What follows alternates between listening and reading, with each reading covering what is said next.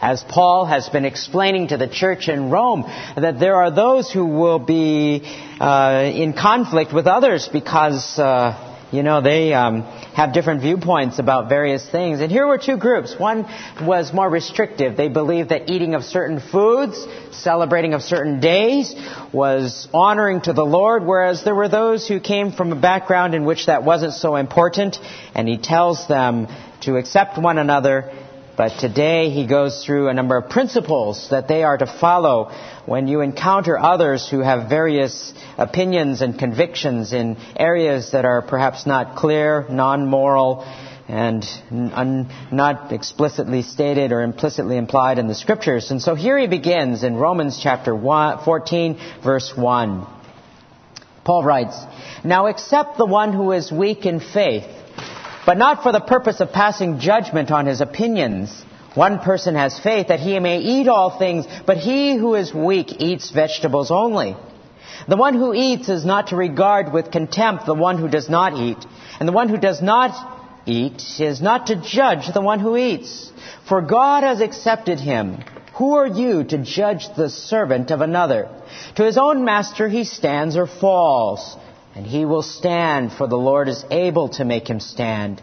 One person regards one day above another. Another regards every day alike. Each person must be fully convinced in his own mind. He who observes the day observes it for the Lord. He who eats does so for the Lord, for he gives thanks to God. And he who eats not for the Lord, he does not eat, and gives thanks to God. For not one of us lives for himself, and not one dies for himself. For if we live for the Lord. If we die for the Lord. Therefore, whether we live or die, we are the Lord's. For to this end Christ died, and lived again, that he might be Lord both of the dead and of the living. But you, why do you judge your brother? Or you again, why do you regard your brother with contempt? For we all will stand before the judgment seat of Christ. For it is written, as I live, says the Lord, every knee shall bow to me, and every tongue shall give praise to God. So then, each one of us will give account of himself to God. Therefore, let us not judge one another anymore, but rather determine this, not to put an obstacle or a stumbling block in a brother's way. I know and am convinced in the Lord Jesus that nothing is unclean in itself, but to him who thinks anything to be unclean, to him it is unclean. For if because of food your brother is hurt, you are no longer walking according to love. Do not destroy with your food him for whom Christ died. Therefore, do not let what is for you a good thing be spoken of as evil. For the kingdom of God is not eating and drinking, but righteousness and peace and joy in the Holy Spirit. For he who in this way serves Christ is acceptable to God and approved by men. So then, we pursue the things which make for peace and the building up of one another. Do not tear down the work of God for the sake of food. All things indeed are clean, and they are evil for the man who eats and gives offense. It is good not to eat meat or drink wine or do anything by which your brother stumbles. The faith which you have as your own conviction before God. Happy is he who does not condemn himself in what he approves, but he who doubts is condemned if he eats, because his eating is not from faith, and whatever is not from faith is sin. Let's bow and ask for God's blessing as we come before his word. Our Father, you have declared that the grass withers and the flowers fade, but the word of our God stands forever. And Father, we pray that your word would be honored, that you would grant to us insight, and that you would help us, Father, to understand, that we might follow and obey. In Jesus' precious name, amen. There was a story about a father I read this past week about how he had gone into his study to do some reading. And right outside of his window in the study, he could hear his daughter playing. And she was playing with her friends outside, and it began to be louder and louder and louder until he heard that they were arguing and bickering outside. And finally, he just couldn't handle it anymore. And he threw up the window and he said, "Look, honey, you guys got to stop arguing and fighting so much. Just stop it. What seems to be the problem anyways?" And she said, "Well, Daddy, we're just playing church." And Christians oftentimes have conflict in churches, and that's how some churches operate. They seem to be at odds. People are irritated at one party and others step on others' toes, and some are offended and they hold grudges, and there are all sorts of conflicts that occur within the church. From issues over hair to health to what people eat or drink, issues that have nothing to do perhaps with the Scriptures or little to do with morality or doctrine. These issues invade churches, and I shared with you last week how in seminary I learned that many more churches split over the subject of music than they do over doctrine. It's a very sad situation. Today, churches have found new ways to fight. An Associated Baptist Press article stated last September 6, 2006 reads this, quote, "Church fights turn high-tech. Web is new weapon of choice." Memphis, Tennessee ABP. Bellevue Baptist Church is on the cutting edge of a growing trend, at least when it comes to conflict. Like members from several other prominent churches nationwide, congregants in the Memphis area megachurch are using websites and blogs to post details about ongoing dissent within the ranks. But do such high-tech tactics empower church members to address conflict, or merely make the conflict worse while airing the church's dirty laundry to the world? The issue at Bellevue involves Pastor so-and-so and a group of longtime church members who say he's receiving an inappropriately high salary, is pushing the church towards an elder-led system, and has forced out the popular music director. Others have said this individual uses intimidation and arrogance as his main modus operandi. Still more say they feel it's too soon to change the 30,000-member church after the 2005 death of legendary Pastor Adrian Rogers. This pastor, along with a strong contingent behind him, has denied the allegations. As part of the protest, Bellevue members have created a blog and another website which includes letters from members, transcript of an interview with a concerned deacon, and links to sites of churches with comparable straits. And as of September 26th, the site has received more than 90,000 hits, unquote. Now, while we realize that some issues, perhaps even some of these, I don't know, are important, but there are many, many other issues, as I've shared with you last week, that are considered gray areas. Christians debate over whether or not it's okay to drink or dance or certain types of clothing, or, whether it be a tattoo or an earring or whatever it might be. And there are other areas that Christians debate over. And last week we learned that we saw in the first number of verses in the book of Romans in chapter 14 that we're to accept others with a weaker faith because God has accepted them. We're to accept the convictions of others because they do it for the Lord, and we're to accept others because God will judge them.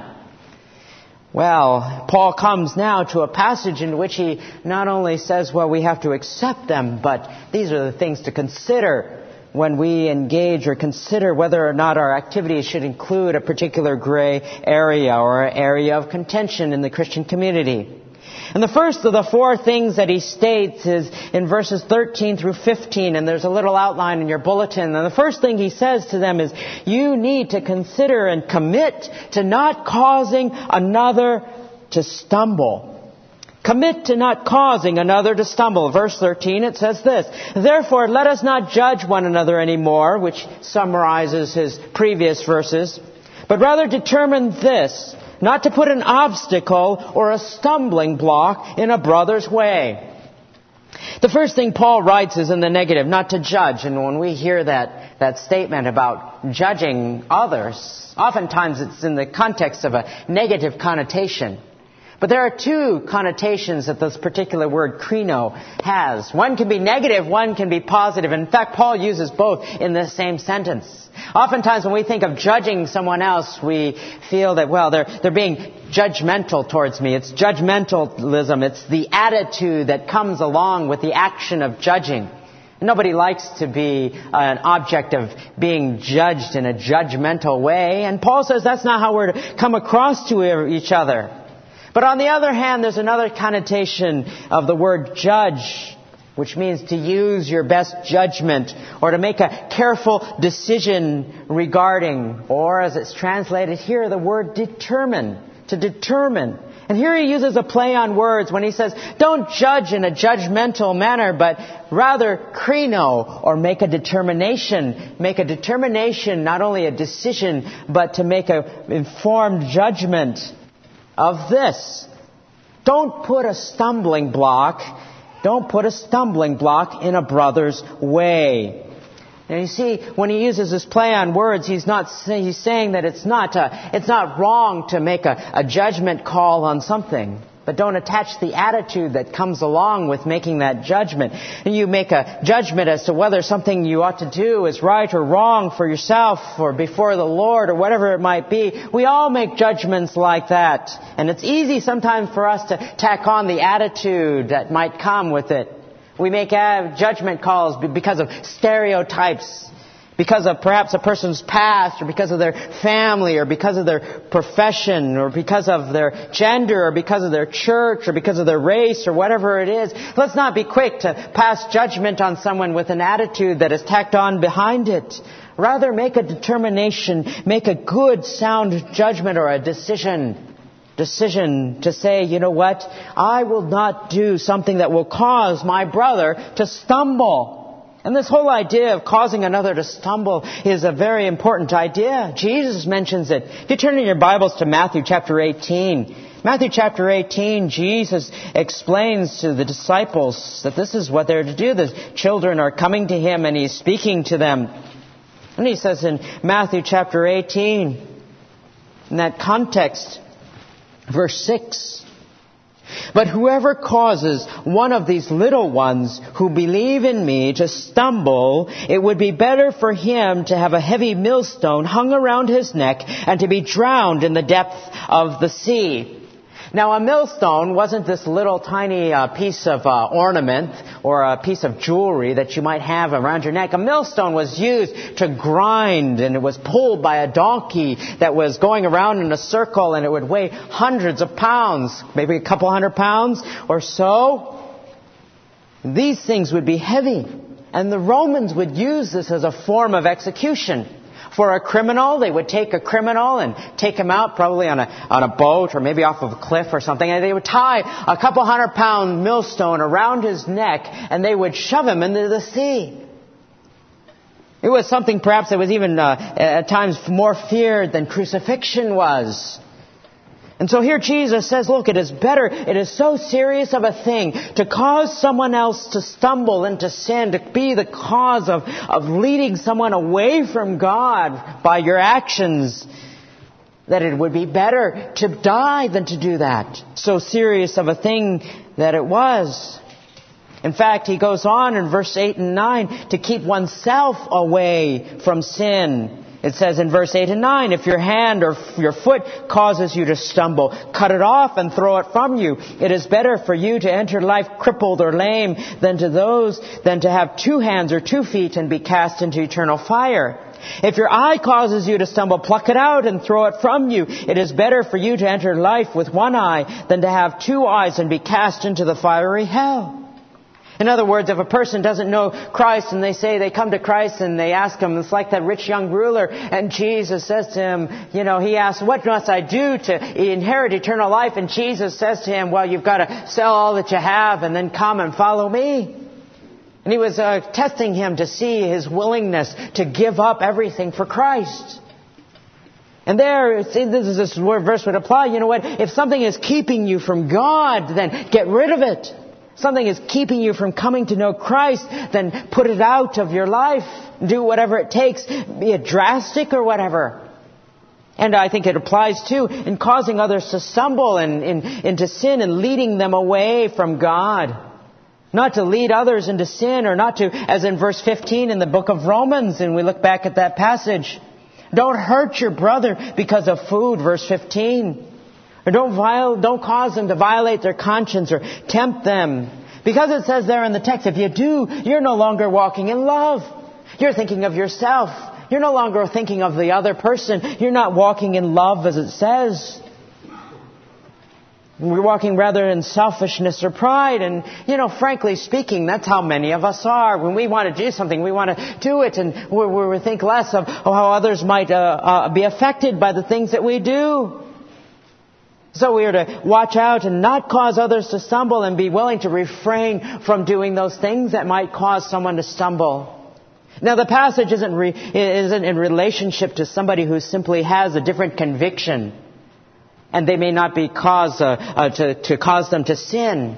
In other words, if a person who is a strict legalist were to come into your Bible study or come into the church, we're not to all follow whatever their conviction is, because it depends whether or not they themselves would be drawn away from God or caused to stumble. I've thought to myself, what would happen if a Seventh-day Adventist or somebody from that background who practices the Sabbath, who professes Christ as his personal Savior, moved in next door to me? And they were to say to me, I don't think you should be doing your yard work on Saturday. After all, that's the Sabbath. And so it depends, if it would cause them to go away from God, or cause them not to come to Christ or whatever, then of course you refrain. But for some who just believe that, and their faith and their belief is simply different than yours, then of course this doesn't apply in causing them to stumble. They simply have a different conviction than you. But if we're leaders especially, others look to leaders as being examples to others. We have to be more careful about the things that we do, because we may cause others to stumble. And we have to be very, very conscientious about those things. Because there are many things that are permissible, but not everything is beneficial. And so that leads to the second point that Paul makes in verse 16 to 18. Do not let what is for you a good thing be spoken of evil. For the kingdom of God is not eating or drinking, but righteousness and peace and joy. So secondly, he points out, don't risk losing your testimony before others. Don't risk losing your testimony before others. You remember in the context of this passage, there were some who came to know Christ. Perhaps they were Jews coming out of a strict, legalistic Judaic faith. And they came to Christ. But yet they believed that you still needed to hold to the Sabbath. And they believed that meat had to be prepared in a certain way so it was kosher. And they had believed that only certain types of foods could be eaten. In fact, some of them, as it says, as we read in our scripture passage, some of them just decided not to eat meat at all, because they couldn't trust the meat that was coming from the meat market, whether or not it was prepared and pleasing to the Lord. And so they restricted themselves and didn't eat. And they restricted themselves and said, I'm going to practice the Sabbath. But there were Gentiles who came from a different background. They had come out of a pagan faith. For them, they had no sort of conviction regarding eating meat. In fact, pork, which the Jews didn't eat, pork in the Greco-Roman world was considered a delicacy. And so they would eat. And Paul says here, look, by your eating and drinking, don't cause another one to stumble. Don't cause another one and ruin your testimony before God. And be careful of what you do, how others would view that. How would others view that? Would it hurt your testimony even before a non-Christian world? Because what this says, don't let what is spoken of be spoken of evil, that others might look at that and say that is evil. In the Corinthian church as well, they had a similar problem. And Paul writes to them in 1 Corinthians chapter 8, and the scenario was basically like this. A strong Christian, one who felt like they could eat anything, would go along with a weak Christian, both of them believers, to a meal. The weak Christian would say, no, I can't eat meat. In the book of Corinthians, it spells out what we're to do. They go to a friend's house. This Gentile, this person who doesn't know Christ, is hosting a party. And they decide they're going to serve steak and pork. And so, the one who is weak says, oh, no, I can't eat that meat. I'm not sure how it would be. And I feel like God would not be pleased if I do. And so here is the strong Christian who's a believer, and his brother here is refraining from eating. And he realizes that if he eats, it might cause his brother to stumble and feel like he's pressured to eat and violate his conscience to be a good-mannered person. So whom is he supposed to do? What is the strong Christian supposed to do? Is he supposed to eat and not offend the host who has served this wonderful meal? Or is he not to eat and thus, be courteous to not offend his Christian weaker brother? And the text says it very clearly in the book of Corinthians. It says that he is to what? To love his brother first and to refrain from eating so that his brother would not be caused to stumble. Better to offend those who don't know Christ, that they might see and say, you know what? This brother looks out for the other one who knows him. And that love between them would be attractive. That love between them would show them as a testimony of what Christ would do. And that's what it says we're to do. Christians look out for each other. Rather than saying, you know what, I'm not going to let what other people think control me. You ever hear people say that? Or I don't care about what others think. I'm going to do whatever I think is going to be right. And without any consideration of what others think, or what others' testimonies might be, or what your testimony might be, I should say. We are to ask ourselves, how will others view my choices? Or what kind of testimony will I have if I do this activity? Or what are my actions communicating to those who don't know Christ? Or will my activity or actions communicate something potentially negative? And if our activity or choices put our testimony at risk, then the wiser choice would be not to do it because others might stumble. It may be perfectly acceptable. It may be acceptable in some people's eyes, but it may cause others to speak evil of what we do. And sometimes we find that out later as we grow in Christ, as we decide, that's not the right thing to do. I shared with you last week that, during the Victorian era, there were two preachers. Charles Spurgeon, and there was Joseph Parker, who fellowshipped and shared the pulpit and had a wonderful friendship until Joseph Parker began to go to the theater, and Charles Spurgeon, who was known as the Prince of Preachers, accused him of going to the theater, and became such a great conflict between the two because Joseph Parker would point out, I think, that Charles Spurgeon would smoke cigars. Here he was. They were in conflict such that it ended up in the newspaper. We don't know exactly, what went on, all of the details, but one day Charles Spurgeon was walking by a shop and he saw a sign that read this, quote, "We sell the cigar that Charles Spurgeon smokes," unquote. And then he knew that his testimony was widespread and it was not good, and he decided to quit just like that. There were many things that are permissible for Christians, but not everything is beneficial. There are many things we can do, but perhaps shouldn't do. And Christians even, like I mentioned last week, debate over the idea of smoking in certain parts of the country. They do. 1 Corinthians 10 tells us, though, gives us some principles in 1 Corinthians chapter 10. If you turn your Bibles there to verse 23, where Paul gives instruction, all things. He says in 1 Corinthians 10, verse 23, for he shares after that passage speaking of whether or not one should eat food that is sacrificed to idols. He says to them, verse 23, all things are lawful, but not all things are profitable. All things are lawful, but not all things edify. Now, of course, all means all things that are not unlawful are lawful, but not all things are profitable. Some things simply don't build you up, and they're simply a waste of time, or they're distractions to you, and they're distractions to the soldier who is supposed to be single-minded. And he says a couple chapters earlier in 1 Corinthians 6, verse 12, says something similar. He says, for himself, 1 Corinthians 6:12, all things are lawful for me, but not all things are profitable. All things are lawful for me, but I will not be mastered by anything. I will not be mastered by anything. It might be permissible for me, but perhaps is it something that I might be inclined to be addicted to? Or might it master me? Does it consume my mind? And some people end up justifying things that they do when they're already, their mind and their heart is so captured by whatever activity it is. And they're inclined to do that. And so it says, you know what? I don't want to be mastered by anything. And whether it be eating a certain food or playing certain games or certain activities where it dominates the life. It begins to dominate the life, and it's hard to pull them away from this particular game or this internet thing or whatever it might be. It's hard to pull them away. I will not be mastered by anything. And then it becomes what? A sin for me. And we look at that and say, what am I to do? What is my testimony to the world? When I engage in these things, we ask ourselves, what is our testimony to a lost and dying world? And some people say, well, it doesn't really matter again. I'm going to do what I'm going to do and all sorts of things like that. But Paul says, no, be careful about your testimony.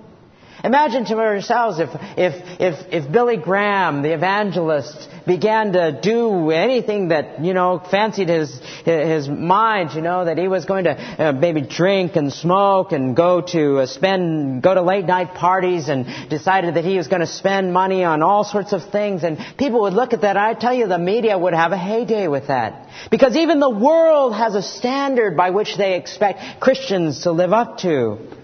And sometimes what we do affects our testimony before a non-Christian world. Even things that are perfectly acceptable. I remember when I had a lunch with my boss's boss when I worked at the bank. And he was the CIO or the Chief Information Officer, and he was buying lunch, and he and I were going out to lunch. And my intention was I was going to share with him. We were going to talk about what he believed. That's what my hope was. We were going to talk about faith and the things of faith. And so that was my intention. And I was a bit tired. And so when the waitress came over and asked us what we wanted, I said, well, I'll have a Diet Coke.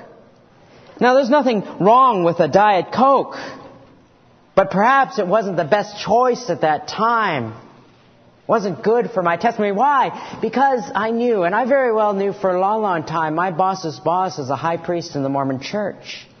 And they, of course, view caffeine, coffee, Coke as a drug, and so they stay away from that. And here I was drinking a Coke down and thinking to myself, oh no, maybe I shouldn't have ordered this. And here we were. But God blessed the time in that we were able to talk about the things that they believed and talked about Mormonism and some of the things like that.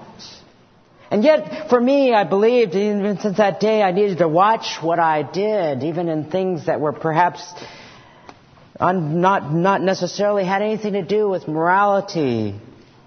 But what would my testimony be? And if my testimony were to be marred, then I should be willing to give it up. You see, the more mature a Christian becomes, the more willing they ought to be to give up things for the sake of Christ and the sake of testimony. Why? Because the more mature you are, the more important the glory of God becomes. The more important the things of God, and the more important that Christ be made known, and the building up of my brother or my sister in Christ becomes. And so all other things fade, and it doesn't matter so much about other things. And so the greater and the more mature we are, the greater our willingness to surrender those things that are neutral in the Christian faith, that Christians debate over, and that we say, well, you know what, I just shouldn't do that anymore. So we commit to not causing one to stumble. And secondly, do not risk losing our testimony. Thirdly, we build others up, not tear them down. We build others up, not tear them down. Verse 19. We pursue the things that make for peace and the building up of one another. Do not tear down the work of God for the sake of food. So, how do we respond? How do we respond when there are differences in gray areas? Do we make peace? Do we build others up? Or do we tear them down? Do we say, no, you're just wrong. You're just wrong. I'm going to do this, do whatever it might be. I mean, it doesn't mean that there's no room for discussion, because there's good discussion that comes along between Christians, but there's a difference between a discussion and an argument and a debate. There's a healthy debate, and then there's a negative argument where one tries to win the argument. And those who are inclined to that, it might be wiser simply to stay out of the discussion or stay out of the discussion because it might lead to an argument. And you'll find some people are more prone to trying to have the last word on everything, to try and have the answer and to win the argument, to win the debate. But few times do you ever find that somebody is then eventually persuaded. Sure, they might go along with you, but their heart is not one. And so we do things to build up one another. Our actions are to build others up rather than being selfish and tearing them down when it comes to gray areas, even though we may feel that we are right because both parties feel that they are right. And we're to move along with them at their pace. We may know that we're right or whatever, or we may believe that they're right, but we're to make peace so that there might be unity in the body of Christ. And we move along at their speed, willing to give up those things. Do you remember when ships crossed the Atlantic and during the World War, what they would do is they would go on a convoy? And the spirit of this passage is just like those convoys, because those battleships and those escort ships would move no faster than the slowest moving ship in that convoy. If everyone decided, well, I'm just going to go off and steer my own ship as fast as I want and go my own way, it would be disastrous for all. And so that's the idea here. Commit to not causing another to stumble, not risk losing our testimony, and to build others up and not tear them down. And fourthly and lastly, be true to our convictions before God. Be true to our convictions before God. The faith which you have as your own before God. Happy is he who does not condemn himself in what he approves. You remember there were two groups of people in the church at Rome. Some felt that certain days, certain foods were holier than others. And others believed that you need to abstain. Both were doing it while giving thanks to God. Both were doing it for the glory of God. And since their conviction was true before the Lord, they wanted to do it to honor God. They wanted to do it because they wanted to please the Lord. Those were their convictions. They were to be true to them. We're to be true to our convictions and not force or impel others in their convictions to come around and force them to do when their consciences might be violated. We have to be careful not to put them on some type of guilt trip for the things that they believe to be true, but they don't want to do it, and we make them do it anyways, and thus they sin against God. Doesn't mean that, our conscience is always right when he says here, be true. And he says, don't doubt and whatever it might be. It doesn't always mean that our consciences, as I shared with you last week, are always right.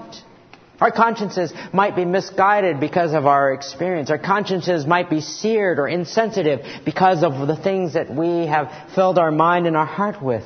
But that is why it is important to have the conscience informed by the Word of God of what is true, of what is good, of what is right, of what is wise, of what is right before the Lord, what would please God. And that is why it is so important to be in the Word of God so that our consciences and our heart and our mind might be in tune to what God would desire of us. And then when we come to a decision of wisdom, then we make the wise decision. We are to be true. As C.B. Cranfield writes in his commentary on Romans, quote, Paul has advice for the man who is weak in the faith, the man with the scrupulous conscience. It may be that this may disobey or silence his scruples. He may sometimes do something because everyone else is doing it. He may do it because he does not wish to stand in a minority of one. He may do it because he does not wish to be different. He may do it because he does not wish to court ridicule or unpopularity. Paul's answer is that if, for any of these reasons, a man defies his conscience, he is guilty of sin. If a man in his heart of hearts believes a thing to be wrong, and if he cannot rid himself of the ineradicable feeling that it is forbidden, then, if he does it, for him it is sin. A neutral thing only becomes the right thing when it is done out of faith, out of the real reason conviction that it's the right thing to do. The only motive for doing anything is that a man believes it is right. When a thing is done out of a social convention, out of fear of unpopularity, to please men, then it is wrong. Unquote. So we are to be true to the heart of God and the heart and the conscience that God has placed in us. To be people who choose to do what is right because it is the right thing to do. Not to fear people and say, well, I'm going to be ridiculed, or I don't want to be out of the crowd, or I don't want to be alone, or whatever it might be, or everyone else is doing it. But to do what is right before the Lord and to be true to your convictions in areas that are not explicitly or implicitly taught in the Scriptures. So when we come across areas that Christians debate over, what are we to do?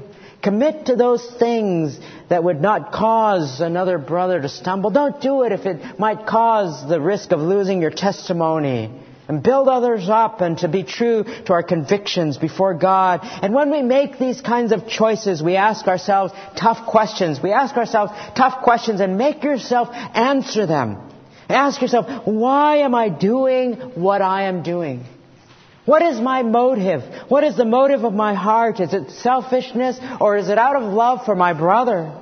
Is it because I simply want to do what I want to do? Or is it because I care about others? I care about God. I care about His name. I care about my testimony before others. Or is it because I am self-willed or selfish, or I'm acting out of selfishness, or because I want to fill my own desires with my own life? Or am I doing it because I want to please God and be a witness for Christ? Am I being true to the Lord and true to His Word? When we answer these questions for ourselves, we come to answers, I think, that will be much more clear. That will make things that are perhaps gray to us clear in whatever situation we're in. And God will be honored and God will be glorified in the process. Let's pray. Our Father in heaven, how so many times we come in life to decisions that we make. Should I or shouldn't I do this or engage in this activity? And so oftentimes we ask ourselves questions that focus on us. Rather than focusing on your glory and the good of others, Lord, we ask ourselves what would make me happy, or what would make me have the most joy and fun, or what would feed my needs. But Father, may we look, Father, to glorifying You in all that we do, that Your name might be made great. May we do it out of a love for You and a love for others. In Jesus' precious name, amen.